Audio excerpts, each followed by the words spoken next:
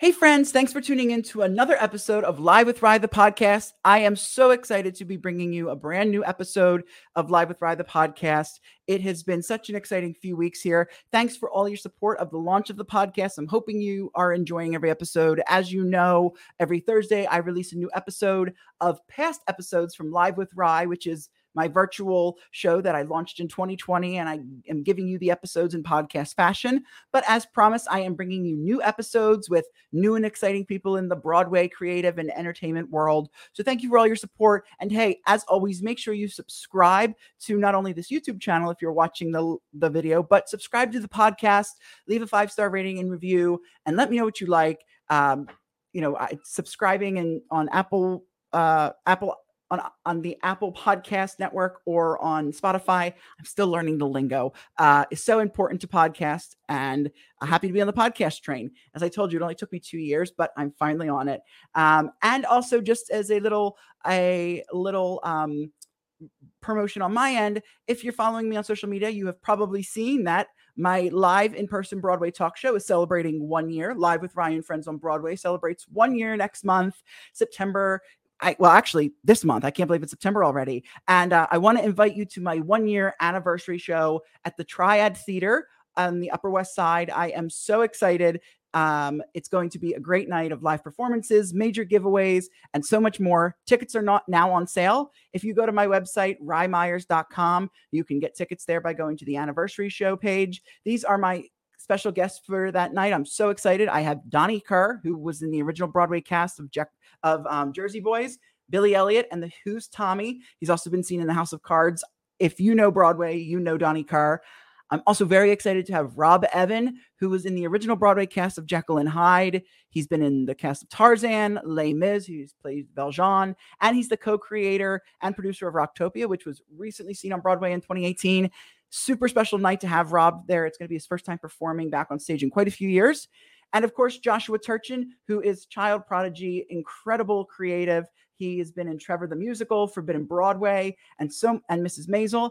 And finally, Avery Rule, who's been in Broadway School of Rock. I'm so excited. So on Monday, September 26th, 9:30 p.m. at the Triad Theater, you can come in person. Tickets are $20, or you can watch the live stream and you can purchase tickets to the live stream. Again, you just go to my website, rymyers.com, RYEMYERS.com, and I will put a link in the show notes as well. And I hope you can make it. If you can't make it in person, stream. It's going to be a great night. There's going to be a lot of giveaways, and who knows, maybe if you're watching at home that night, maybe you'll get a giveaway as well. As you will see on my website, I've had some great sponsors. We've given away Broadway tickets. We've given away signed copies of books. I mean, from Randy Rainbow to Harvey Firestein, tickets that come from away, tickets that go from the North Country, and everything in between. So I hope you'll join me in celebrating 1 year of my Broadway talk show, Live with Ryan Friends on Broadway, the only Broadway talk show in all of New York City. And I am excited to be bringing you the show on the 26th at the Triad Theater. And also, I'm doing one final show on October 17th at the Triad as well, to sort of celebrate the end of the 1 year anniversary. And that special guest will be announced shortly. So make sure you are watching social media for that, and you're following me at Rye_Myers on Instagram, Twitter, TikTok. I'm going to be posting all about it. So I can't wait to see you. And with that, let me get on to the show today. I am so excited to welcome my special guest. He is somebody who I've been following his career for several months. I'm so excited to finally talk with him. And if you are on social media, you probably follow him. You've seen his live streams. You've seen him maybe on Broadway, and he made his debut this past spring in Paradise Square. Please help me welcome the incredible Jeremy Crittenden. Hey. Hi, Jeremy. Hello. How are you? I'm good, thank you. How are you? I'm really well, thanks. Really well. Well, listen, thank you so much for coming on the podcast. I am so excited we're finally getting a chance to talk. I know we've been trying to connect for quite some time. I've been trying to have you on the talk show, and schedules have not lined up. So thank you so much for taking the time to chat with me today. It means the world. Oh my gosh, thank you for having me. This is so great. I so wish I could be doing your live show, but this is great too. I love a podcast. We love a podcast. Of course. Well, we love a podcast too. And I'm thrilled to even be able to have you on. So for those who, may not know, tell me a little bit about how you got your start in performing. I know you grew up in Canada, And you're Mhm. new to the US. You've only been here a few years, but you grew up in Canada. So was performing in your blood? Did you grow up performing? Was it something you found later in life? I think I found performing well, I know I found performing when I was a kid. I started in school choirs, when I was in, like, elementary school. So, growing up, my mom would always sing in the car as we were driving around, and so I kinda learned how to singing to Roxette with my mom in the car, and then that made me then I got into choirs when I was in elementary school, and it was in junior high. Like, I wanna say I think it was the 7th grade that the first time I did, like, a musical, and, I fell in love with it right away, and then started doing that all through high school. But, like, there was nobody in my family who there's no one else in my family who's a performer. There's nobody who really worked in the arts. I have an uncle who was a drama teacher, Mhm. in Northern Alberta, but I only saw him, like, once or twice a year or whatever, right? So it wasn't really something that was in my world. So, yeah, it's kind of wild that I ended up doing this professionally, um, because I wasn't in, like, a big arts town. There was no professional theater where I grew up. Mhm. My access to it was very, very few and far between, but here we are. Like, how crazy is that? So crazy. I mean, did you grow up in Alberta? Yeah. Yeah, so I grew up near Calgary in a little city called Medicine Hat, Okay. which is about 3 hours drive from Calgary. So, like, the first time that I saw a big musical was in Calgary, Mhm. probably, like, 1998, 1999, and it was the tour of Showboat. So, it was another Garth Drabinsky show, and that Wow. was the first time I saw a big, giant musical, and, yeah, that's uh, one of the experiences that made me, like, fall in love with theater. Yeah, that is incredible, and, sort of full circle that, years later, you'd be, on Broadway in another show of his, and, Yeah, it's so funny, I've only ever been to Canada once, and believe it or not, it's been to Calgary. get To out, s that's wild. Yeah, to see I have a good friend who lives in Calgary, and I went in the summer of 2017, and, it was a lot of fun. We did the rodeo or the stampede, the Yeah, Calgary Stampede that's, like, apparently so big in Canada, and biggest in the world. yes, big and I you know what? I loved it there. Calgary was nice. We did Banff. We went to Yeah, Banff, that's which my was happy place. I could not get over how beautiful it was. And you know what really stuck out to me, uh, about Calgary was just that, like, even going to the rodeo there, it was so clean. It felt so safe, right? It was in a time where, like, in America, if we had something like that, when I got there, I was expecting to, like, go through all the security and to be checked, and Mhm. it was just like there was no security. Everybody was just doing their thing. Everyone was safe. Like, everyone was safe. It was a welcoming environment, and that really felt so different from here. And so that was really cool, and it was neat because they had rides and they had the Oh, yeah. stampede happening, and it was so anyway. Calgary was beautiful, and and I know that they do have shows that come into town there. So that's great that you grew up not far from there and you got to see your first show there. Yeah, and there is really wonderful theater made in Calgary. Calgary is a Yes. great theater town. Stafford Arima is actually the artistic director of Theater Calgary there, Mhm. so they're doing really, really excellent world-class work. Um, so yeah, when I was in high school, we would go up to Calgary to see not just, like, big, like Showboat, but also the stuff that was being done at the regional theaters there. Mhm.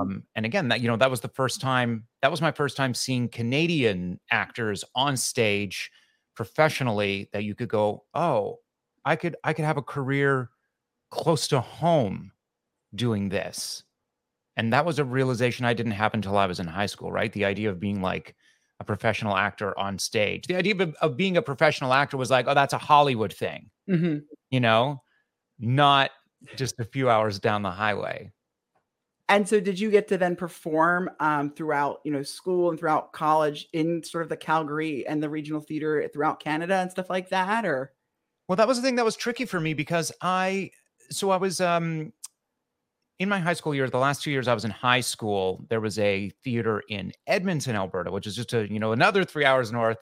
And, they had a really great summer program that was focused on taking teenagers who were curious about a career in the arts and exposing them to what that world actually is, Mhm. what it actually is like to work on a show professionally. So they would cast from across the province, and then you would go and you'd spend like a month or a month and a half in Edmonton over the summer, which is such a beautiful city to be in over the summer. And you would learn, you would rehearse for 8 hours a day, 6 days a week. You had equity actors were in the cast. There was an equity director, equity stage manager. You followed equity rules. Like, it was really sort of like, here's what this is really like, in case you're actually curious about doing this. Here's a taste of that. So, if you enjoy this, maybe this is what you want to go on and do in post-secondary and find a career in it. And yeah, my love for it only deepened doing that. I thought it was just the most wonderful, wonderful experience. Oh, well, that's wonderful to hear. And, then throughout your time, you also got into performing, I know, like for TV, and did a lot of TV credits. You've done Star Trek, Good Witch, and Murdoch Mysteries. And, funny enough, Murdoch Mysteries, and I can't believe I'm blanking on the lead character's name, but I had him on the show. Get out of town. Yes. Nice guy. Oh my God, why am I blanking on his name? I know I am too now. Oh my God, it's gonna kill me. But he was the lead guy in that, and I had him on my show, and it was such a nice guy, and I think that it's on Hulu, I believe. And so, if I recall from the research I did, you had a big role in season 11, correct? Yeah. So I was in one episode, and it was I mean, they're all mysteries, obviously, Right. but there was like a food poisoning scandal. Oh yeah. Someone had been killed in this this tainted canned meat situation, and I had a really great scene with him, and shooting it was so much fun. It was the most beautiful day. We were shooting just outside of Toronto, in a city called Hamilton, on like this like the grounds of this historic mansion. It was so stunning. And television is just like so fast, so rapid fire. And I feel like I feel like I was on the set for like a hot second. We spent all this time driving out to Hamilton. You get into the costume, you get to the set, we're like, take, boom. And before you know it, you're in the van headed back home, But it was so Yeah. great. They were so kind.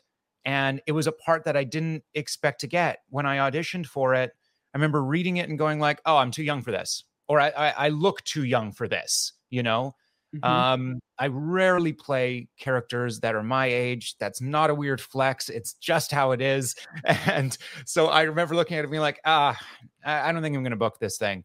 And honestly, those are almost always the ones that I book, because I go into them with like no expectations. And I really just like that audition, just like, cool, I'm just going to like do this stuff. I'm going to, bring myself to this. I'm just going to have a great time for me, and, Mhm.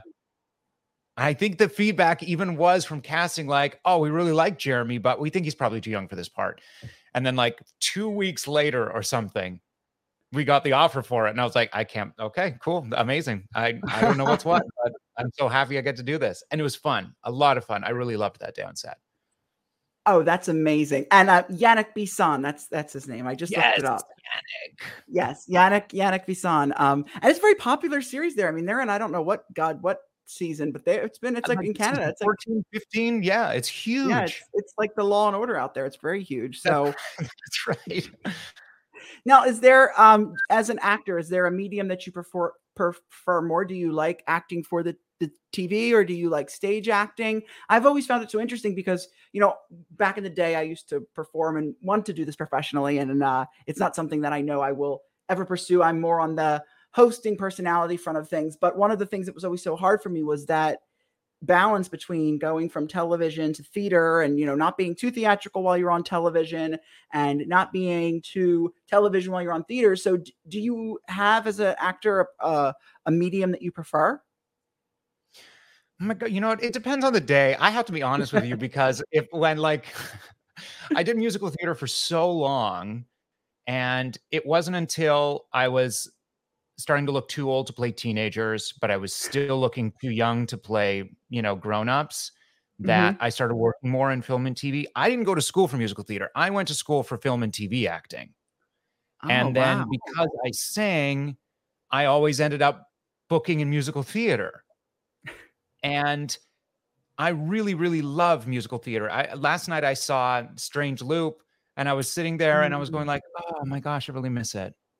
I really miss being on stage." And then anytime I'm on a set, I'm like, "Nah, this is it. This is what I love. I love doing this." So I think the challenges of the two are so different that maybe I love them both equally. Yeah. But lately, like at this point in my life, I really want to be doing film and theater more and learning actually more about that medium. I really want to be directing, and writing is ultimately where I feel like I'm of most use in this industry. But like, damn, like put me on a stage and I'm just so happy there too. So, um, yeah, but I think that maybe the thing that I do, maybe what gives film and TV more edge, I'm just like, all these things are falling out of my brain as I'm thinking about them, is uh, I like, I think I like the putting it together part and not so much the doing it 8 times a week part. Mhm.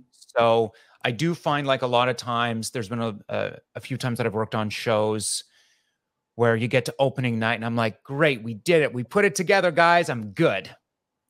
And I'm ready to go, and I'm ready to kind of move on to something else. Right. Whereas in like film and TV, like you're constantly putting it together. You're constantly putting it together. That's Mhm. all you're doing. Um, Now that being said, like I did Avenue Q up in Canada. I did Altar Boys up in Canada. And those are What role were shows. you in Avenue Q? I played Princeton and Rod. It was my absolute Oh, dream role. I saw John Tartaglia do it in Las Vegas when Avenue Q was in Las Vegas and they'd opened the theater at the Wynn. And I yes. was like, I I had never seen anything like it. I was absolutely blown away by it. It is all I wanted to do in this life. And I could do that show every single day until the day I died. Same with Altar Boys. I could do it every single day. I loved doing those shows. They're such good shows. They have such a definitive role in musical theater. I feel like they're such a staple and they're such interesting shows. I mean, Avenue Q especially. I missed that show. I wish it was still here in New York. It's such a shame that it's Mhm. closed completely, even off Broadway. It was so so good. I don't I see why you like it. I don't blame you because it is one of my favorites as well. But being that you like the stage and you like TV, but you missed the stage. You're talking about you saw Strange Loop. You recently made your Broadway debut in a show called Paradise Square, which we all know from this past season, which was a great show. It's unfortunately has since closed. It was at Mm. the Ethel Barrymore Theater, and you stepped in for a few weeks, from what I understand, as a semi-vacation swing. So, how did this Mhm. Broadway debut come about in Paradise Square for such a short period of time? It was crazy. Um, I had a lot of friends in the show because there was a lot of Canadians actually in Paradise Square. A lot of the, Oh the yeah. development time and everything was spent in Canada. So, my agent called me one day and, I'm with Talent House, and so they have offices in Toronto as well as offices in New York. And so Bruce, the owner of the agency, called me from Toronto, and he was like, "Hey, if a job started tomorrow, could you do it?" And I said, "Well, it depends on the job, like." I really want to be here in New York, and I thought maybe it was, something in Canada that we need to. I've been very fortunate to have had opportunities that are like, oh, we've lost somebody. Can Jeremy come and step in and do Mary Poppins? Or, I Love You, You're Perfect Now. Change was another one that's kind of like plopped into. And I thought it might have been something like that. And he said, no, it's in New York. It's Paradise Square. And I was like, absolutely, we'll make it happen. Absolutely, we'll make it happen. And so I was like, okay, listen, it's a long shot, but what video do you have of you singing? Now, again, I had said, like, as I started getting too old for teenagers, but not old enough for adults, I wasn't really doing a lot of musicals. So the video of me singing was kind of old. So I said, listen, this is what I've got. I've got like this 10-year-old video of me singing like Les Mis, empty chairs at empty tables in my attic in Stratford, Ontario, 7, 8, 10 years ago, something like that. Cool, let's send it. So we send this stuff in, and they come back and they're like, yeah, we just think Jeremy's too young. And I said, oh, of course they think I'm too young. The video's 10 years old. Let me put something else. Let me just put something else on tape for you right now. I'll just, come into this room here and I'll just throw something down and say, well, it may not work out. This is kind of a long shot. We really don't want you to have to go through. I was like, yeah, but that's what we do. We throw something down, you do a self-tape, and 9 times out of 10, nothing comes of it. That's fine. That's, that to me is a great opportunity. I love auditioning. I love doing self-tapes. I love doing all this. I love it. Wow. It's an opportunity to just do what you love. I understand there might not be 800 people in the room when you're doing it, but it's still like you get to do it. Mm-hmm. So I pulled up the music for A Beautiful City from Godspell, the revival of Godspell. Mm-hmm. And the video is actually me at this desk that I'm sitting at right now. Standing desk, so I was standing. I had the lyrics and everything on this screen here. I had the music playing on this screen here. And I'm just like kind of reading it and singing it, and just really sort of nice in the moment. I recorded it because I was like, I'm just going to do a quick pass of this and see what it sounds like, see what it looks like. And I really loved it. I just loved the take. I did one take of it. Wow. And I sent it in. And now I had said to Talent House in New York, I was like, I'm not really doing musicals now. I want to do more film and TV stuff. So let's focus on that. I sent that in, and he would be back, and they were like, yeah, so we're going to be talking about musicals a lot more, which I thought was really lovely because I hadn't really sung in so long. And that was the tape that booked me the job. Oh my so gosh. A few hours later, I was taking out the trash. I had 2 bags of garbage in my hands. There were rats literally scurrying about my feet. And I saw Talent House on the phone. I picked up, and my agent said, how does it feel to be Broadway's Jeremy Crittenden? And I lost my mind. And then I said, I really wish I was getting this phone call at literally any other location in the world. But it is now such a fun story. Yes. Cried and screamed. And listen, Rye, I'm 40 years old, man. Wow. Being on Broadway, getting that phone call was a dream that I had put on the shelf.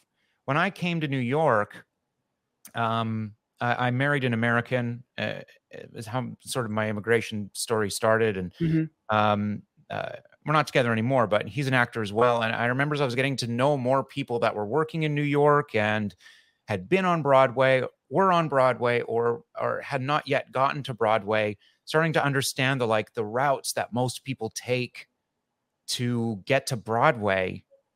I let the thing happen to me that nobody should let happen to them. And that is of going, oh, well, these people's stories are like this to get there. And I don't have that story. I didn't go to Michigan or whatever all the schools are. I don't know these people. I haven't worked with, I don't match what these other stories are. So that's never going to happen for me. And I shut all that down. I took the dream. I put it up on the shelf.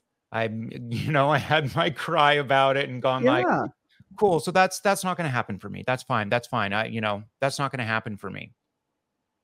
So, getting that phone call was, honestly meant the world, and was such a good lesson for me in what I know deep in my heart is, don't worry about other people's stories. It doesn't matter. It's not, things aren't going to happen the way you think or the way you want. It doesn't matter what the rules are. It doesn't matter what the paths are. It doesn't matter what other people say is the way it works. You just got to do your thing. You got to do your thing and just leave the rest to the universe, man. Yeah. Wow. Jeremy with dropping the truth. I mean, man, isn't that the truth? I mean, listening to that, such a beautiful story. And it makes for a good story too, that you're taking out the trash and you got that Oh my call. I God. mean, what a great way. But the fact that I think so many people, I know I can, and I know there are so many people that can relate to that same story, in the sense that have, maybe put their dreams on hold or have looked at Mm, other people's stories. I know I'm guilty of it, of looking at somebody else's success, be it in my same path or my same career field or in the sort of entertainment world, and seeing how they got there. And it's like, well, I don't have this, or I don't have that, or I don't have that follower base, or I don't have, this talent or this skill. And it can really hurt somebody. It can do damage. And, you end up putting your dreams aside because you're what you see and what you think how other people get there is not really how it happens. And what you have to realize, and you said that, is things happen how you don't expect, and it's different. Everybody's story is so different, and I think that needs to be said more. And so yeah. everybody has I know as I said, I'm guilty of it. I'm guilty of thinking that it's got to be this way, and I see it as linear, one way only. And when a change comes about that could be sort of altering in a good way, you lament on it, and you're like, do I do it? Do I not? This isn't how I expected it. What if this comes of it? Or there's a lot of people, and I've sometimes done this, but I know there are people who say, well, it didn't happen for me, so I'm going to hang up the shoes, or I'm going to hang Mm. up this, or, I don't have this, and therefore, I can't do it. So I think that that's a really, it's very relatable. And I mean, hearing you say that just like really, it like tugs at the heartstrings. And it's, but I think this business has, listen, it's really easy to go like, oh, well, these are the cookie cutters, right? Like these are the Mhm. archetypes. These are this is, you're an ingenue, or you're this, or these types. And it's really easy to kind of fall into those traps of, if I want this, I have to be da da da da da da da. Da. And you know what? Listen, for a lot of people, that has proven to be true. And there are logical paths that people take. If I want to be a dancer on Broadway, it's probably really smart to follow, XYZ path. And that's all fine. That's all fine. But I really do, the older I get, the more I realize that the things about me that are different, Mhm. the fact that I haven't followed those paths actually kind of are my superpowers. I I don't have that. I don't compare myself to others as much as humanly possible. Even though I just told you a massive story about how I was comparing myself to everybody and going like, oh, well, I guess I should hang up my hang up my dreams. But I think the most awful, horrible, toxic thing that we do to ourselves in this business is compare ourselves to others and then try to take lessons from that and Yeah. go, oh, because I'm not this, because I don't look this way, because I don't, that's a reason to stop, or that's a reason Yeah. to sell myself short. Yeah. So I really, I'm grateful that my story has been what it has been so far. And I'm really excited for what it'll be next, because it's like, who knows? Who knows? There's so many options, and we'll talk about definitely like following the paths and this, because I do want to get back to that, and I think it's Mm, important. And I do have to say, I think also comparing ourselves, I think social media plays a big role in that for too, sure. and is to blame. And that's something we're definitely going to touch on. I made a little note here, but I do, on talking on making your Broadway debut. You made the Broadway debut. You were in the show for 2 weeks. You were Mm, a swing.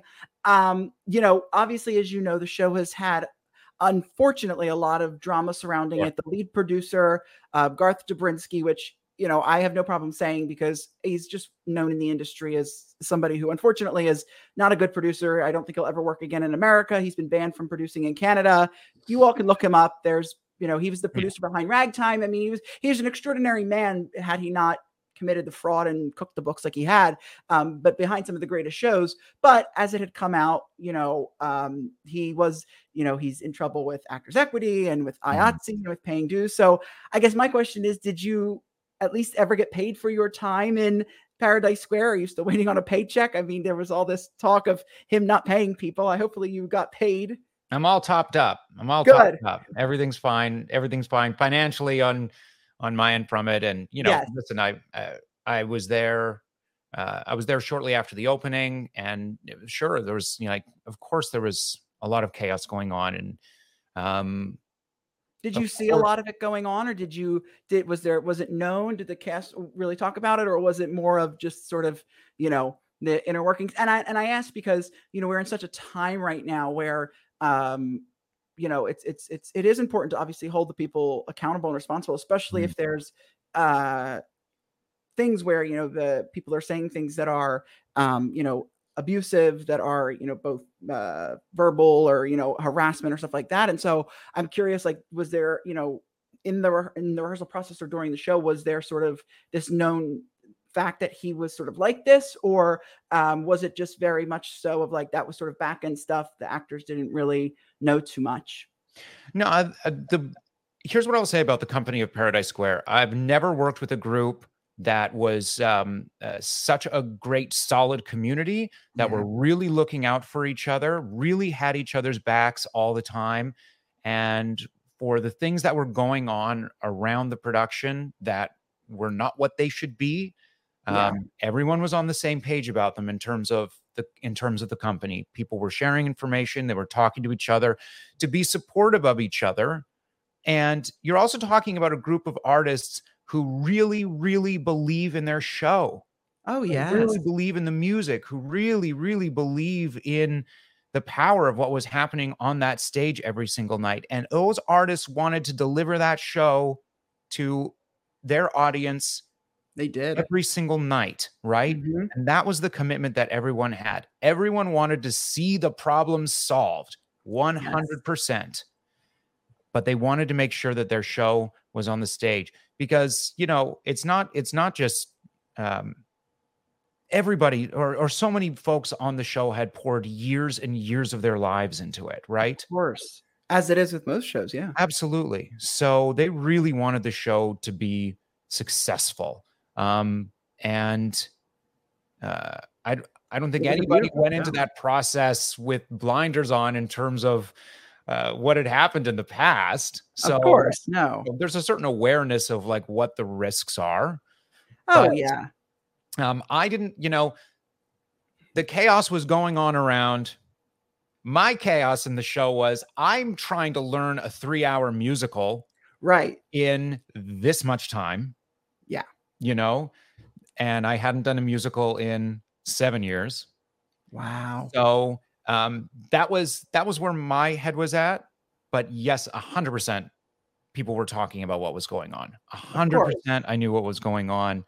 Um, Well, and I think a lot of people also thought, like, I know for me, when the show was announced, I mean, I think we had all hoped, obviously, there was that cloud hanging above of what he, of his past. But of course, everybody had hoped that the new show, that there wouldn't be these issues with, of course, of with course. him. Of course, I'm always somebody to give somebody a second chance, and Yeah, but the show itself was beautiful, and the show agreed. was, I mean, I saw it in previews, and of course, it got Jakina Oh, a Tony for Burn, which then I think put the show on an even new platform for people to see and experience, yeah. and to have such a show of that nature win the Tony Award for Best Actress in a Musical, Jakina Calacongo, I think made it even more special. And then of course you've got the cast of Shalina and AJ, and of course I Mm. love Kennedy Coggle. I know she was Oh, yes. understudied Love. Shalina, and her voice is just, I've told her, I said her voice is just she's just disgustingly talented. Her Right? voice is just like sick.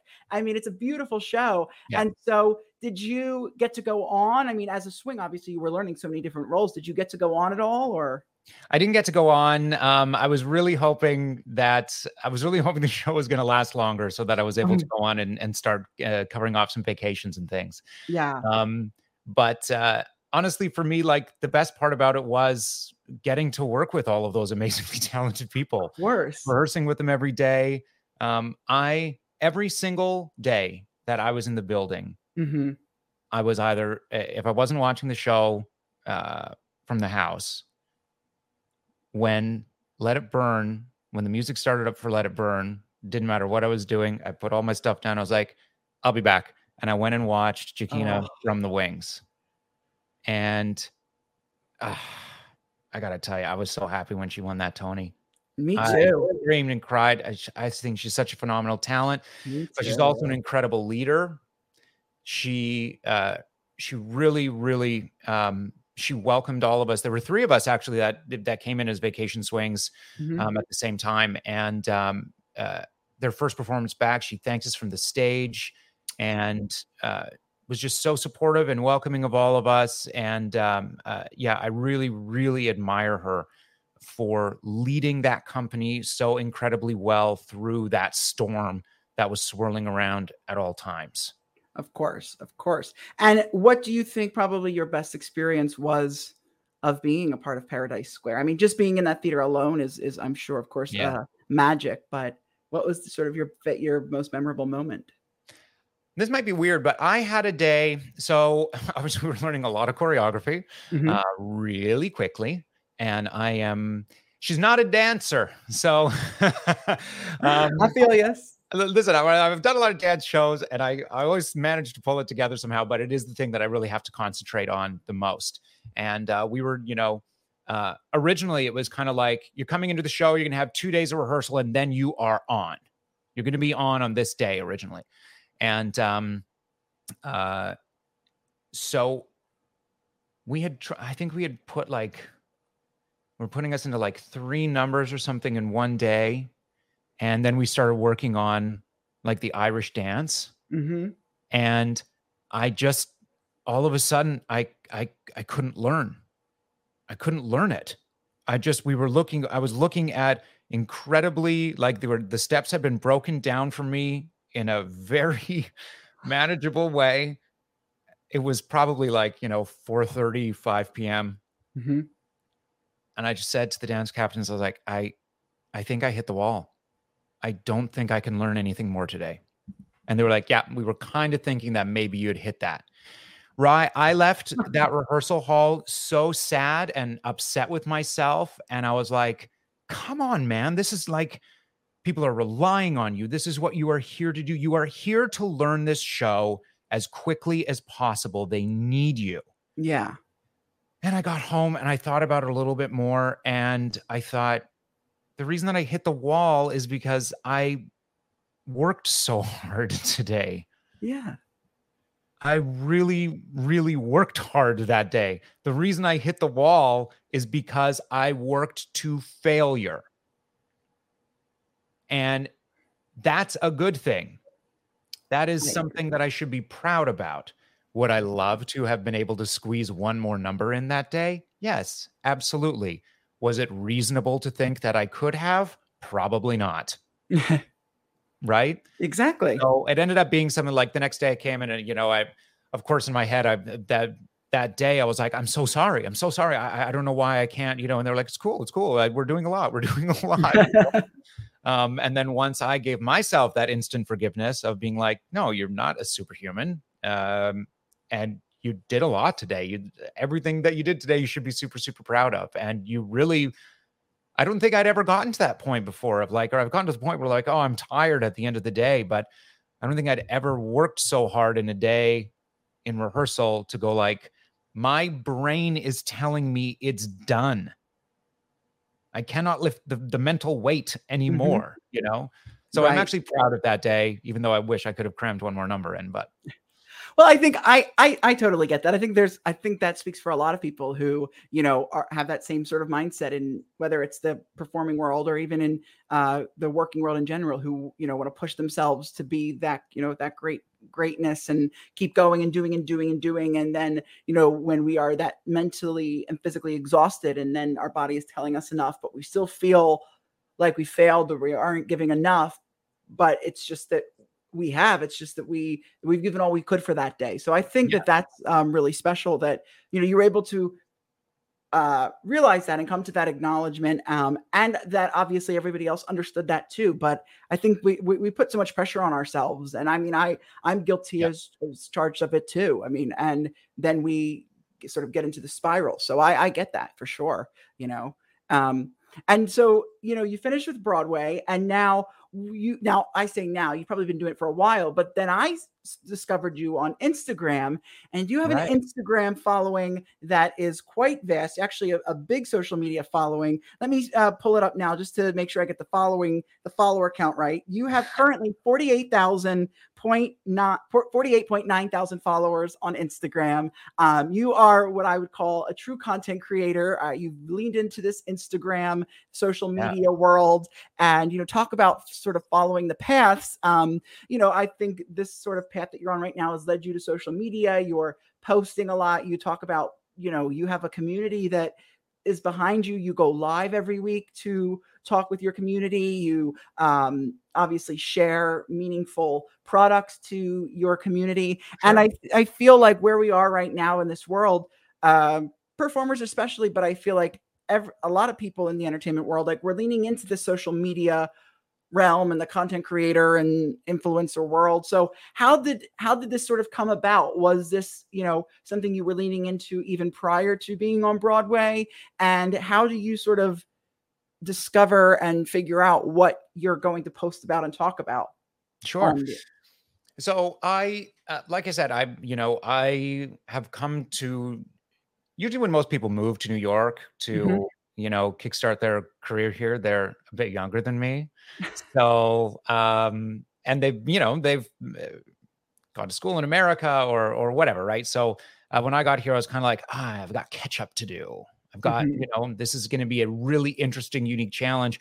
Most other actors my age have, or my type, or the people that I would be, that will be auditioning for the same things that I'm auditioning for, are most likely to have established relationships in this community. And relationships are important. This business is like any other business, in that, or I always say to people that talk, I had a really great audition, I can't believe I didn't get it. And I'm like, it's not a talent contest. We're not in talent contests every day. Auditions are not talent competitions. A big part of what we do is relationship building as well, because when you go onto a set, to be on a set for a few days or a few months, the people that are making those decisions to invite you onto those sets are making very expensive decisions. Yeah. And so that requires a lot of trust. Yes, they need to trust that you have the talent and skill to be able to do something, but they also need to trust that you're going to be great on that set. You're going to be great to work with. You're going to come to work prepared, and all of those things that don't necessarily, that doesn't show in an audition. So relationships are vital. And I don't have those relationships right now. Getting onto social media and starting to do, well, two things about this. A, it's a creative outlet. That's how it started. Yes. I was always posting things on social media, but not with regularity and not with a challenge to myself of, how do I make this look great? How do I take a great picture? How do I take a beautiful picture? Well, I mean, come on, Jeremy. It's you are.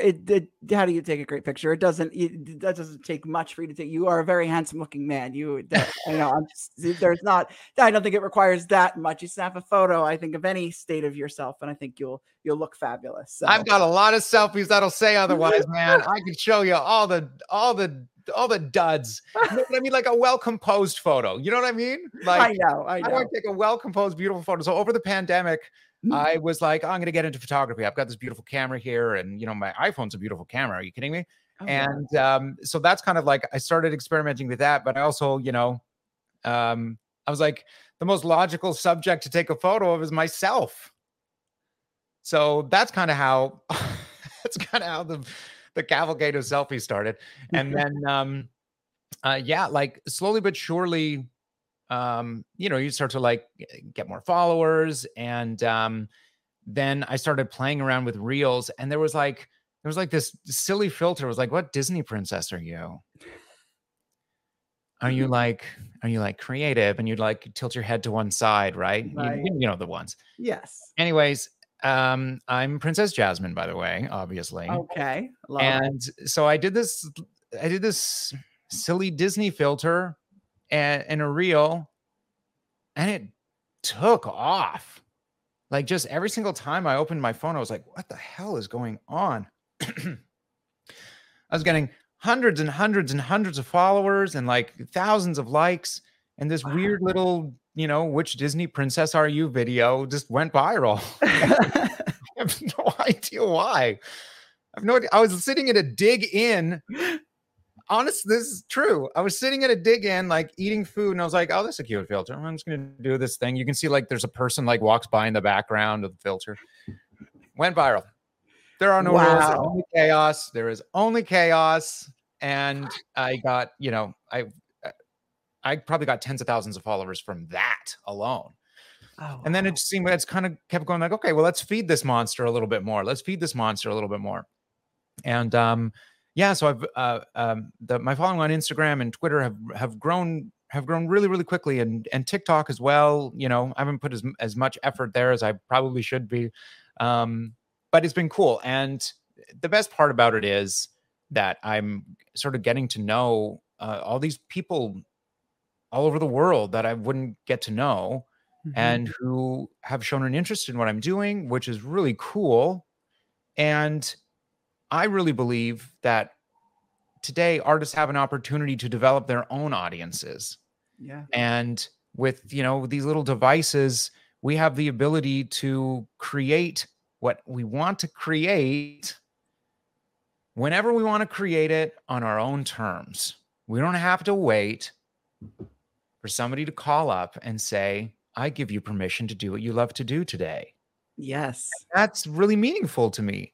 So these videos and photos and, sometimes it feels silly and sometimes they are silly. And, but it honestly has been a great creative outlet. And I learned something about the medium or about myself or about developing an audience every single time I post something. So yeah, it's really fun. It's really cool. And I'm really enjoying it. I'm glad. And as you should be. And I love that you say with, just do it, create. It's like a quote from my favorite new musical that's in the works called Super You. They say, don't wait, create, just, don't wait, create. And now in creating all of this, do you have, are you working with companies or with agencies for sponsorships? And if so, what are sort of your advice for content creators in any realm, actors, performers, creatives of that type to, reach out and get sponsorships? I mean, I know we've all fallen, not victim, but we all get those DMs from those like, be a brand ambassador for this jewelry company and I'll send you free jewelry. And it's like, or like all this crazy stuff. And, they always say, know your worth. And obviously, you want to put yourself into something that, is meaningful. So like, do you currently work with an agency, and how would you recommend people get started that if they want to do that? Because obviously we have seen that, brand partnerships, brand deals, sponsorships, that's not only where the money's at, but that's where we're seeing a lot of the industry going today. There's a lot of talent discovered there. There's a lot of work that's happening there. So talk about that a little bit more.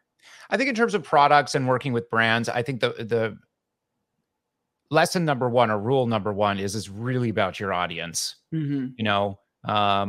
I started using an app actually called We Sponsored, and I really like them. And they work with big creators and small creators. And there's a lot of other apps like that. I'm working with a new one as well right now called Gleewee. And you said it's called We Sponsored and Gleewee?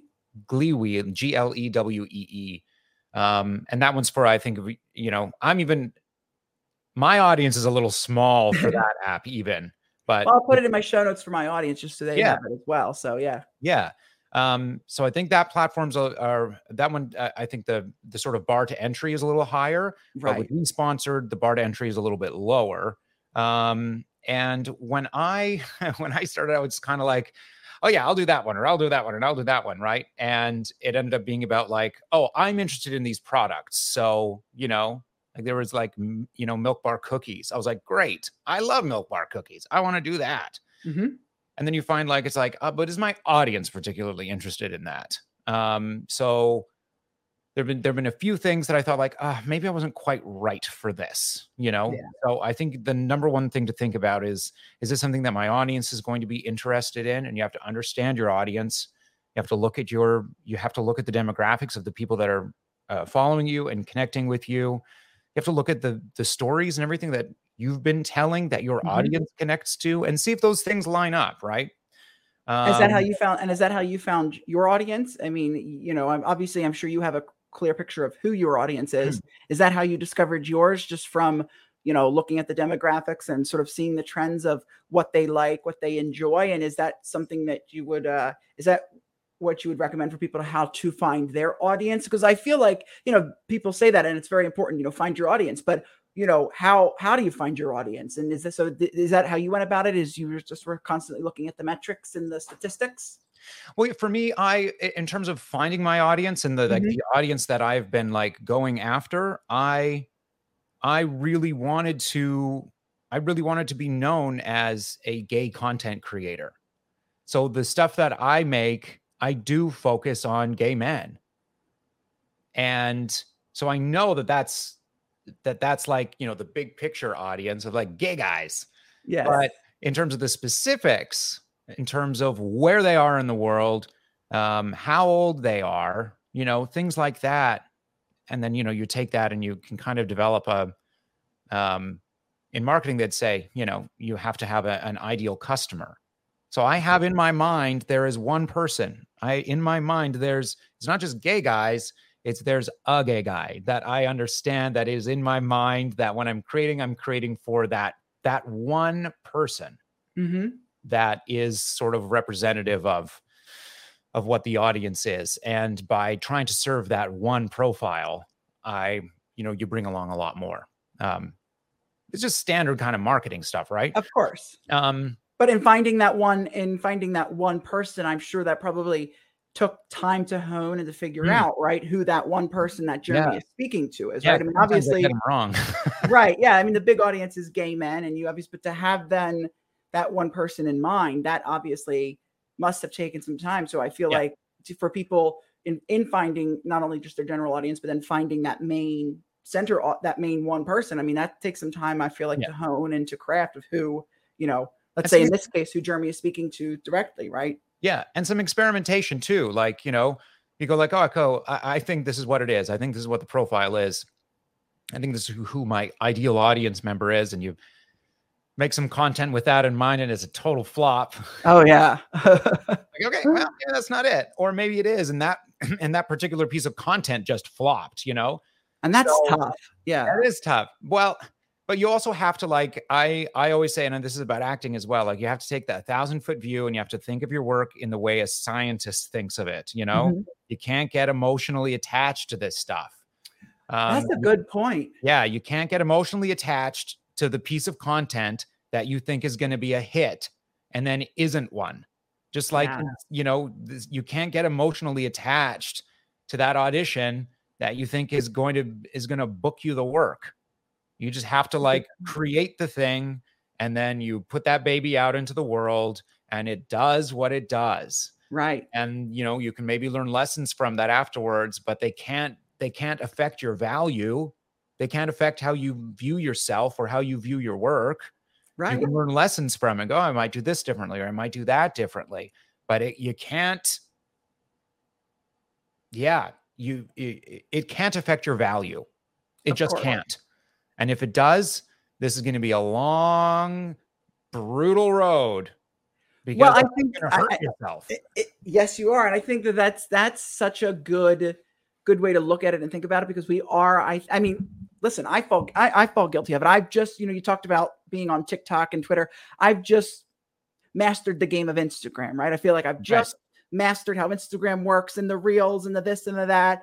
And I was saying to, you know, because I coach and work with creatives, but I also have a coach as well. And I was saying to him, you know, I got on TikTok maybe 8-9 months ago. And I said, but I feel like that's a new beast in and of itself. Like the TikTok world is different than the Instagram world. And you post something on TikTok that did well on Instagram, that flops on TikTok, but does well on Instagram, but then does well on Twitter. Or you post something on Twitter and it goes and blows up, but you post it on Instagram. And it's funny because it's tough because you get so excited about something. I've done a lot of content I get so excited about, and this sound is so cool and it's trending, and you do a cool little thing, and then it's like the views are like 300, 400, and you're like, what? Like, I don't get this. And I think that's such a good way to say, to not be, emotionally attached to it. I think that is a good way to go about it, is to just put the content out, put meaning behind it, but not be attached to it. I liked that. I've not heard that before. Yeah, have your goals. Like, love what you're doing, love the process of creating it, but then once it's done, you just gotta let it go. You just gotta let it go. You just have to choose that if this thing hits, I'm going to enjoy the fact that it hits, and if it flops, I'm not going to give a shit. That's the rule. That is the rule that I have about everything that I do. If it turns out great, awesome. I'm going to throw myself an emotional parade. And if it flops, I'm walking away. It doesn't matter. It just doesn't matter. Only let in the good, only let in the good, only find the things that help you take the next step forward. Anything outside of that is trash. Anything outside of that, you have to keep outside. 100%. Some people might say that's cheating. It's like, if you believe the good reviews, you have to believe the bad reviews. No, you don't. No, you don't. Fuck the bad reviews. Leave them outside. Only let the things into your world that help you take those next steps forward. I like that. I like that a lot. And obviously, I mean, you put some, I mean, I think it's every Monday you go live with your audience. Do you prepare for stuff like that every week? You know, what topics you're going to talk about, or do you sort of just go live and just see what people have to say? And how do you manage that? I mean, especially when the audience base sometimes can fluctuate. I'm sure sometimes you've gone on in the past, maybe it's been lower than you've thought, and it sometimes seems like you're just talking to a screen. So do you prepare notes, and do you recommend that people that maybe that start to go live do notes for that, or is there a process behind it? Do you use like a content calendar, or? I love experimenting. Live is new to me, so I've only been doing live for about a month or so, and I do every Monday, no matter what. Like, I have friends in town, for example, this week. And so I'm going live tonight, and they're like, what's going on Monday night? I was like, I'm working. I'm like, well, what are you doing Monday night? You're not at the restaurant you're working at. It's closed on Mondays. You're not at Barry's. You're not at the gym. What are you doing on Monday? And I was like, I do these lives. And, but it's like, it is my job. And so that is what I do on Monday nights, come hell or high water, even if it's just for an hour. But I'll probably do a few hours tonight. I'll do like some Twitch streaming. I'll do the Instagram live, and I'll probably do some more Twitch. But because it's new, I'm experimenting a lot. I have done meticulous show notes and prepared a whole bunch of topics and things that I want to say about them, little jokes that I can make. And then there have been some that I've gone, I'm not going to prepare anything. I'm going to go in, and I'm just going to go into the fog. Because the thing about live that is different from this format is, in this format, it's just you and I. And we have to have enough to talk about to fill the space of your show. On live, it is about you and whoever comes in. It is an interactive medium. And therefore, what I've found, if I've prepared too much, if I've got too much to say about something, or I've got too many little bits that I want to do, it doesn't work, because all of a sudden it's like people coming into it. It's like they're popping in on an always going TikTok, right? So they can pop in, they'll stay for about 15 seconds. And if I haven't grabbed them in that 15 seconds with a joke or a whatever else, right? They move on. And that's tough, because there's somebody coming in every like there's somebody coming into my lives every single second. So it's not, you can't follow that same sort of format of like, oh, I need to grab their attention at this point, and within 15 seconds, this needs to happen. And within, a minute, this is how here's how that storytelling structure is going to work. You can't, because you don't know when they're coming in. You don't know when they're going to leave. Right. So what I've found is I'm kind of like somewhere in the middle on them. I have some topics that I want to talk about. I have some things that I think are going to be fun to say. And then I go into it and I watch the interaction from people. I read their comments. I kind of watch I have an eye on what the numbers are doing on the screen. And so I know if people are interested, because they're staying or they're leaving. It's that simple. Right. And if they're leaving, I kind of find a way to move on to something else. And sometimes you move through the things that you've prepared really quickly. You And then all do. of a sudden you're like, now what are we doing? I've committed Yeah. to doing this for 1 hour. 1 hour is a bloody eternity. Oh, yes, An eternity. it is. And then you're like, great, I've moved through the incredibly compelling topics that I thought you were going to be just eating out of the palm of my hand. And now here we are for 50 more minutes. Well, yes. And I have to say, if you want to follow Jeremy on social media, he's at jcritty on Instagram and Twitter. And I will say, if you go on his lives, and Instagram has this great thing with supporters where if you donate badges, which I believe then equivalent to money, you get some special things. And Jeremy adds you to his close friends list for a week, and which I think is awesome. And you get some exclusive content from Jeremy and some other treats as well. So it's definitely just thirst traps. Just thirst traps. With, love. We love a good thirst trap. So as we wrap up here, what are you currently working on, both in the realm of your passion of directing and stuff, but also on the social media, and that maybe I didn't touch on, or is there stuff that's in the works that you want to talk about that I didn't get to say? Sure. Honestly, I'm spending so much time working on the social media stuff right now, and I'm auditioning when auditions come up.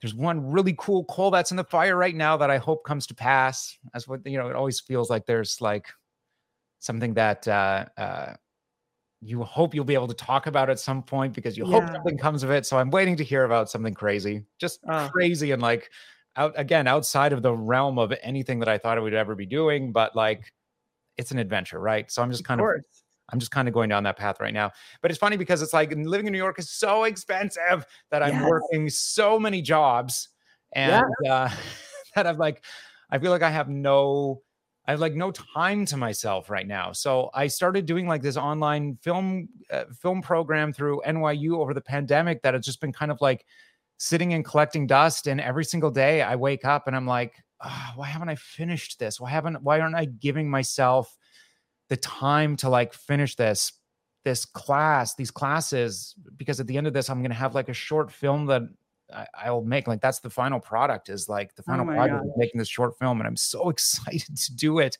And I just haven't been like committing the time to it, because I get home from working at a restaurant for, a long shift and getting up early in the morning to go and work at Barry's. And I'm like, where's the time that I'm putting into the things that I love to do, So I have the social media stuff, and I really do love that. And I don't mean to sound like that's like a chore or something. It's not. I really love it. No, it's not at all. I think anybody who lives in New York, myself included, living in New York City, it can feel like a chore because it's so expensive to live here. You have to, do so many different jobs and so many different things, which I am on the same page with you with. I mean, I work part-time in the theaters bartending. I just got my real estate license. I start next week at a real estate firm. I host, and I'm my full-time, and I produce, and I do all the sort of, the side hustles you can think of. So I get it. And then there's different programs that I've signed up for or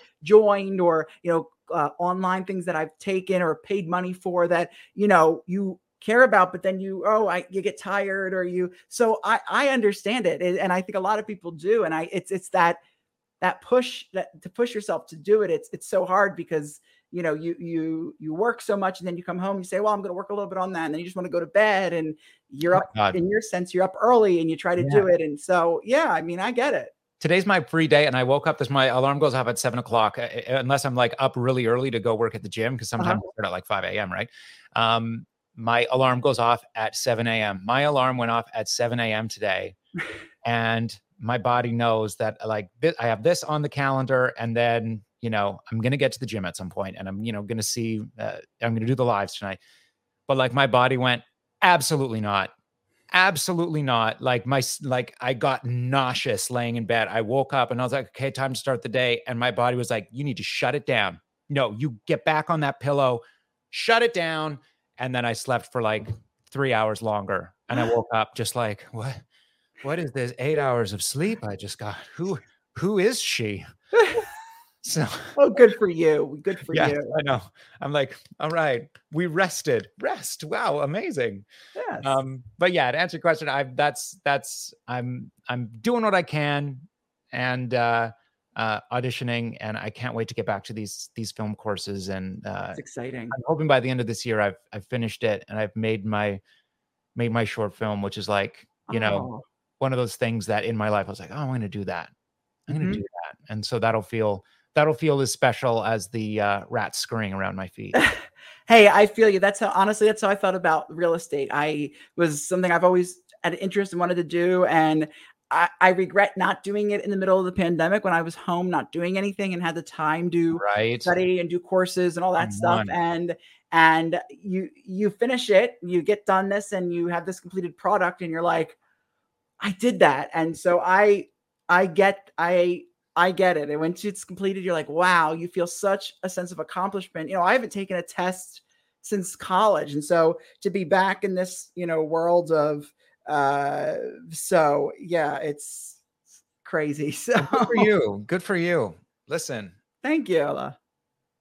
Well, that's thank you. awesome. Like, Thank you. not only are you like accomplishing something that you wanted to accomplish, it's like, girl, you can make money. That's awesome. I know. Well, yeah, your lips to God's ears. Yes, if you're in New York City and you're looking for rental or buying or anything in between, reach out to me. But Right, your man. yeah, I wish you all the best with that, and I'm excited to see what comes of this, of this film course. And I just think you're such an inspiration to me, but not only to me, to so many people out there. I mean, I see the people that are constantly on your lives that comment, and it's just so authentic, and I'm seeing it pay off for you. And I think I know more is going to come.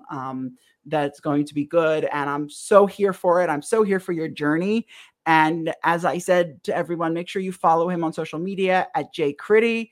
And your website, I believe, is also www.jeremycrittenden.com, which people can go to. And that'll also be in the show notes for those who aren't watching on the video as well, to keep up with him. And if you want to keep up with me, you can follow me at Rye_Myers and RyeMyers.com for all of my interviews and posts and everything in between, and producing stuff. And, as I said, my talk show is celebrating 1 year this month. And so if you want to get tickets to the anniversary show, go to RyeMyers.com for that. So Jeremy, thank you so much for this. I could sit here and talk to you all day. And I just thank you for taking the time out.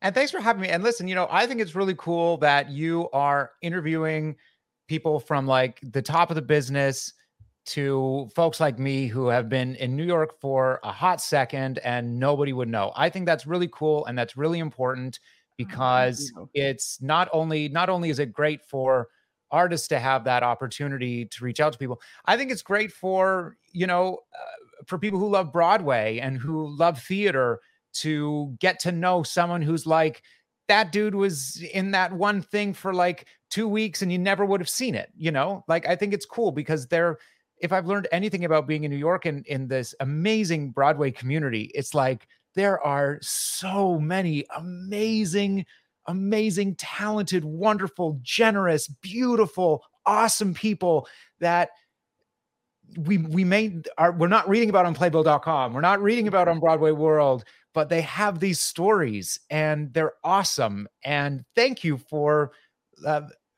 sharing our voices and sharing our stories. I think that's awesome and cool. And I love you for it. Oh, well, I appreciate that so very much. I love it. That's why I do it. That's why I'm your Broadway and entertainment BFF.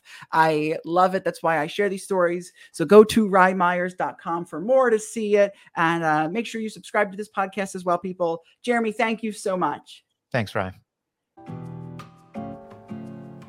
Hi, friend. It's Rye Myers, your Broadway and entertainment BFF. Thank you so much for listening to this episode of Live with Rye, the podcast. I hope you got value out of it. Hey, do me a big favor. Download this episode and make sure you subscribe to this podcast, and also leave me a 5-star rating and review on Apple Podcasts, Spotify, or wherever you get your podcasts. The more 5-star ratings and review that I have, the better this podcast does. So I need your help and support. So make sure you leave that 5-star rating and review wherever you get your podcast. And hey, if you want to watch this episode or all my other podcast episodes in video form, you can click the link in the show notes to go to my YouTube channel where you can see all of these episodes in video form. It's really, really cool. So make sure you head over there to watch this in full video form as well. Well, thank you so much for watching, and I will see you next Thursday for another episode of Live with Rye the podcast. Make sure you keep it locked here for all episodes of Live with Rye the podcast. Thanks so much and have a great night.